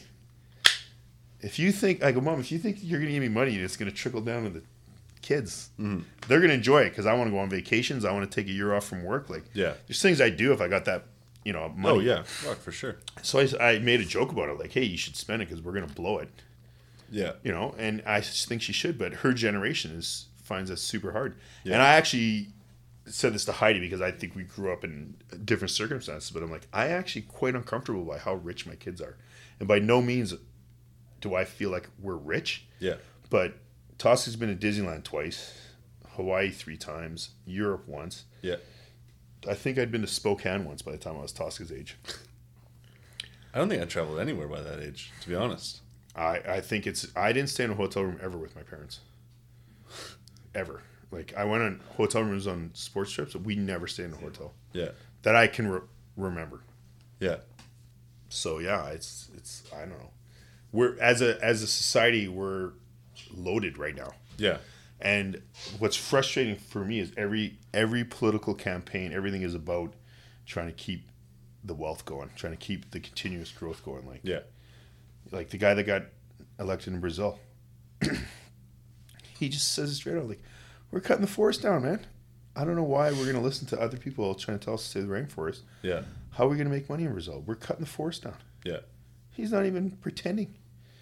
He's not even like trying to masquerade it or what. He's just flat out saying, like, we're going to continue to burn and cut the forest down. The rest of the world can go stick it. Yeah. I mean, fuck, why? They want to keep the train going. Like, but we're so rich now, in North America at least, it's almost impossible to keep this growth going. Man, we're living in a utopia. If you really think about it, if you go back 200 years and you say, hey, like, this is going to be life in 200 years, those people are saying that's utopia, 100%. We You currently go live back in a utopia. 30 years ago. Yeah. 30 years ago. And people would be like, you guys are so rich, it's ridiculous. Like 100 years ago. People are living on $1 a day. Anyways, where I grew up, there was like, I don't know, less than 5% of the people I grew up with went on vacations. Yeah. So I remember my buddies going to like Hawaii. And I'm thinking, look at these fucking bastards going away. Like, and I'd never been on a plane. My first trip on a plane was a sports trip. Yeah. Sold friggin' chocolate bars for like 6 months to get on this plane trip to Moose Jaw, Saskatchewan. Oh, yeah. First trip. Moose Jaw, baby. Fucking Moose Jaw. Holy. But anyways, place. 30 years ago, people would have been like, what? Yeah. And even, okay, well, it's still my pet peeve with Vancouver real estate. Nothing should triple in your lifetime. So Heidi's brother, 7 years ago, bought for $2 million. It hit $6 million. It's down to $5 million. It still shouldn't ever double. 7 years, real estate should not double in 7 years. Yeah. And then I'm like, well, it's unlivable. Well, what do you mean? Who can fucking buy a house at $2 million, Yeah. much less $6 million? And Heidi's brother is an anesthesiologist. He makes $500,000 a year. And he says, like, I would not be able to afford my house right now as a first-year doctor. Now, a bank would lend him the money, but still, he wouldn't. He's like, where could I get the down payment on a $6 million house? Good point. It's hard. It's hard to come up with $600,000 in cash. Yeah. For anyone that's not a drug dealer. Or inherited it. Yeah. Oh, 100%. Like, anyways, I think for a bunch of different reasons, that it just has to be some kind of crash here. I mean, I'm actually, there was a point there, again, looking at my phone, where I was like, I need to start fucking prepping for some kind of disaster here. And if it wasn't for how much shit Heidi would talk to me, I probably would already be prepping food. I mean, you got a garden ready. You're good to go. Yeah, but that's only seasonal. I'm really interested in finding some way to have, like, I need a power source if power goes out to keep the freezers going. Yeah. I have enough food in my house right now for 6 months. Just because our freezer's full of meat. You just have a Jenny? No. That's one of the things I have to decide. But I don't want a generator. I want, like, solar panels or something. Yeah. Generator needs gas. Yeah.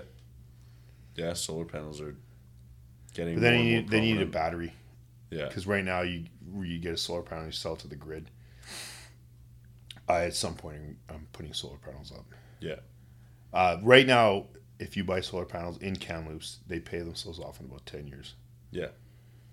So it's a 10-year investment. And then, anyways.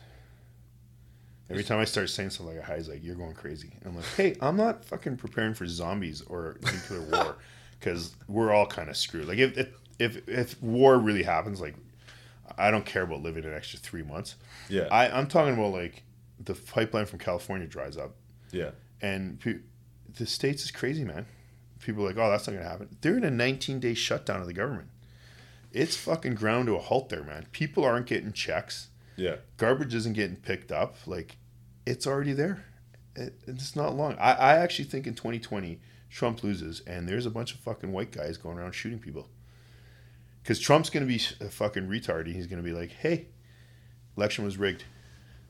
Yeah. They took this power away from me. You guys got to do something about this. And his fucking crazy base, the 5% of the 30%, they're all loaded up, man. Those guys have, like, they're already militia guys. They got their guns, man. That little rally there with the torches. Did I? That's AK-47s, man. Every one of those fucking white guys has an AK-47 that was holding that torch. Did I tell you about my hitchhiking experience? No. So it's the second year hitchhiked back to Calgary to see my ex-girlfriend. Bad idea.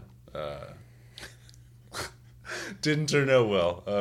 So Like, stalker wanted to see her? Or? no, it was like a mutual thing. We wanted to see each other, and then went back to see her. So I hitchhiked from Kamloops to Calgary, and then back to Calgary, and then back to Kamloops. And who picked you up, man? Is this what you're going to tell me? Yeah. So Because I wouldn't pick you up, and I grew up hitchhiking. no, but Look at that guy. I was clean shaven. Yeah, but the psychos always are. Had some nice, yeah, exactly. No, crazy ones don't look as crazy. I'm pretty fucking crazy. Yeah. Had some really nice clothes on. That was the thing. I even had funny signs like, doesn't smell, loves dogs, shit like that. Like, like one guy turned around. He took the next off ramp, came back, like not even the median, but like came through the ditch in the middle of the highway to come and pick me up because he's like, hey man, you have a funny sign. So the first guy that picks me up. So what happened was Sam dropped me off in the middle of, not the middle of Kamloops, but he just dropped me off at the top of the highway. I walked for 3 hours to get out of the city, and this was when it was super duper smoky, so I couldn't work because I was painting. Yeah. And I walked for 3 hours to the wildlife park out of Kamloops. Yeah. And then this guy came and picked me up. This stocky looking rugby guy, and we drove to Salmon Arm. I think Salmon Arm was first, and then he's like, we're having good conversations about genealogy and like social hierarchies and stuff, and then he's like, you know what, man, I'm just gonna drive you to Sicamous. Like you this is pretty fun. This is cool. This is a cool talk. Yeah. So we drive to Sicamous, and then at about Sicamous, he starts going off about how all the Arabs are. Actually, the Arabs, they're taking over the world, and they're starting to take over BC. And he's like, you know, man, I've got a militia in Salmon Arm. He's like, I'm starting to order in guns. We got camo gear going on. He's like, I've started to build little forts all over the place in the Salmon Arm. And so he ended up driving me to Revelstoke, but he was so fucking straight up about everything. He's like, yep, I got a militia getting ready to go up, and just in case. Yeah, he's like, I have people that I've given guns to. Well, you know this because you have your PAL. Yeah. But we can have handguns in Canada. We can have semi-automatic with an RPAL. Yeah. We can have it. It's harder to get, and there's real rules around it, but you can still get this stuff. Yeah, 100%. And this guy just ordered everything. He had all of this insane gear ready to go, and he's like, yeah, I've been training people. I'm ready to go. Like, first thing that them Arabs start to come in, we're going down to Vancouver, and we're just going to start killing people. And the whole time, just sitting there like, this is pretty fucked up. But, I mean, this guy's giving me a ride. And the scariest part of hitchhiking, I'm sure you understand this, the scariest part of hitchhiking... I hitchhiked in the Kootenays, and hippies used to pick me up, so like, I don't really... No. The scariest part of hitchhiking is when... It's not when you get into their car, but it's when you get out. It's when you get out, and you start to walk, and... I mean, I had this with a couple truck drivers where they're like, oh, so like, where's your tent? Oh, I don't have a tent. Where's your bear mace? I don't have bear mace. Oh, well, what are you going to do if nobody picks you up? I'm fucked. I'm hoping to get to Calgary within a 12-hour span, because if I don't, I'm completely fucked. So the scariest part where's your bear mace? And they're like, hey, you have a pretty mouth. Hey, you gotta squeal like a piggy, boy. You don't have any weapons? Oh, okay. You're in the middle of nowhere? No, it's terrifying. Like, not being in the car isn't scary. No, I never hitchhiked. Like, I hitchhiked within the little valley or whatever. Okay, yeah, I went. I always got picked up by a hippie in a Datsun, Datsun truck, and fucking picked me up. And that's pretty awesome. I went long distance, and it was the scariest part of hitchhiking is when you're walking and you kind of go, after 10 minutes, like, someone will pick me up soon. Then after 2 hours, you're still just walking on the highway, and you go, fuck, man. I actually picked up a hitchhiker with Heidi, and she was so pissed off. Really? What if he's crazy? I'm like, yeah, good point, I guess. Like, it's hard for me to protect you with my hands are on the steering wheel. You're just kind of watching her. Yeah, you're like, oh, come on, Heidi, do something. Oh, yeah. Like, fight back. I think most people don't pick up hitchhikers anymore. Truck drivers do a lot because they get bored, but besides that, like, people don't normally. Very, very. I met an Australian Vietnam War veteran. Yeah, that guy had some fucked up stories. There was one point where we're kind of joking around about stuff, and then he goes, "Yeah, it was cool until I went back to Australia, and everyone just called me a baby killer." And then we didn't talk for half an hour. Yeah. That was it. Like, we just kind of sat there. I was like... It's a deal breaker. Yeah. Just went, holy shit, okay, that's pretty intense. And then after another half hour, Yeah, but he just told me about his Tasmanian devil tattoo after that. But man, that was fucking crazy. But yeah, So what did your dad think about you hitchhiking back and forth? he thought it was awesome. I just showed up. I showed up so I got dropped off by Chinook, like a mall in Calgary, Yeah. and went to KT's work, like Kyle Taylor. He worked at Lulu at the time, and I just showed up at his work, and I'm like, "Hey, how's it going?" He's like, "What the fuck are you doing here?" I go, "Oh, I just hitchhiked." No way. Yeah, no. Here are my signs. Here's my backpack. I literally got dropped off right beside. Yeah. And then went home. My dad's like, "Fuck, that's awesome." Told him all the stories, and it was some crazy shit. My mom hated it. Yeah. Yeah, she refuses to. Anytime I tell her that I'm traveling anywhere, she immediately books me a bus ticket or a plane ticket because she, Where are you gonna hitchhike? yeah, she hates it. Yeah, Yeah, hitchhiking. there's a lot of things I did that I don't want my kids to do. Yeah, it's when you're a kid. Well, You're kids, invincible. Tosca's 7 right now. Starting at about 8, maybe it was 9. I used to jump in the river. Not tell my parents. Jump in the river and float to wherever my buddies, like the beach we would all go to. So I'd Yeah. float like, I don't know, kilometer and a half. Yeah. And it's a much faster river than North Thompson. So I'm thinking, what would I think if Tosca just jumped in the fucking river and floated to like her friend's place a kilometer down the way? I'm like, you just pure panic, man. She's like, "I'm going I to mean, the my North parents Shore, didn't Dad. know. I'll see you later." I don't think my mom still knows, Yeah. but it's like, wow, maybe there is something to be said for a little hovering every once in a while. Yeah. Oh, totally. I mean, Although I guess we're alive. Me and my brother are still alive of all the things we did. that's the craziest thing is that there's so few kids that actually die. I mean, there are the outliers, which sucks, but there's so few kids that die from being abducted or Oh yeah, whatever. It's I mean, proven that the numbers are either flatlined or down. it's an astronomical. There's an astronomical rating that you're actually going to get abducted. This or is real murdered. though. Like Tosca's with, Chad's daughter was over, Naya, and they're like, "Hey, can we go see the horses?" Yeah. And then my first instinct is like, of course, why wouldn't? It's 2 blocks away. Yeah. We're in friggin' Rayleigh. Yeah. The most dangerous thing in Rayleigh is like I think falling into the river. So I'm like, yeah, of course. And I was like, well, should we? Like, yeah. Well, what if something happens? Then you got to say, what if, man? Yeah. Then I'm like, do I really have the authority to let Naya? And then Chad's like, of course they can go there. But you just had this gnawing. I don't know if it's social media or what it is. You have this gnawing thing like, what if? Well, the what if is And terrifying. it just makes you feel sick. And I'm Yeah. like, hey, I'm trying to talk myself off the ledge. I'm like, hey, don't be crazy, man. Yeah. How are your kids gonna? How would we expect our kids to have that That's why people are the most. when we never yeah. let them do anything? That's Really, kids don't get to do shit nowadays. No. It's actually kind of terrible to be a kid. You don't really get a life. I actually think every generation's worse off. As it gets further down, and it's really funny Because I think before people used to say to us like, "You guys have it so lucky." yeah, Like, "Oh, your generation's spoiled," and I'm thinking like, I wouldn't want to be a kid now. yeah, Like, I just don't think they have it better, and I don't Yeah. think. And a university, I think, is way worse. University in the '90s was like a holiday, man. Compared to, you get to go to parties and shit. We don't. I actually party look here. at my grades. My grades were fine. Yeah, I got an education, but I never stressed at all. yeah, I don't get the whole stress. Like any people, I'm like, how'd you do in the test? I don't know. I never got that either. I could pretty much tell you within 2 percentage points. Like, hey, skin of my teeth, man. I'm praying for 60. yeah, I probably got 50, and then I get like a 58. Kind of knew, Yeah. whatever, but also just didn't really care. Like, there's Yeah. just such a panic level now. Even getting into education.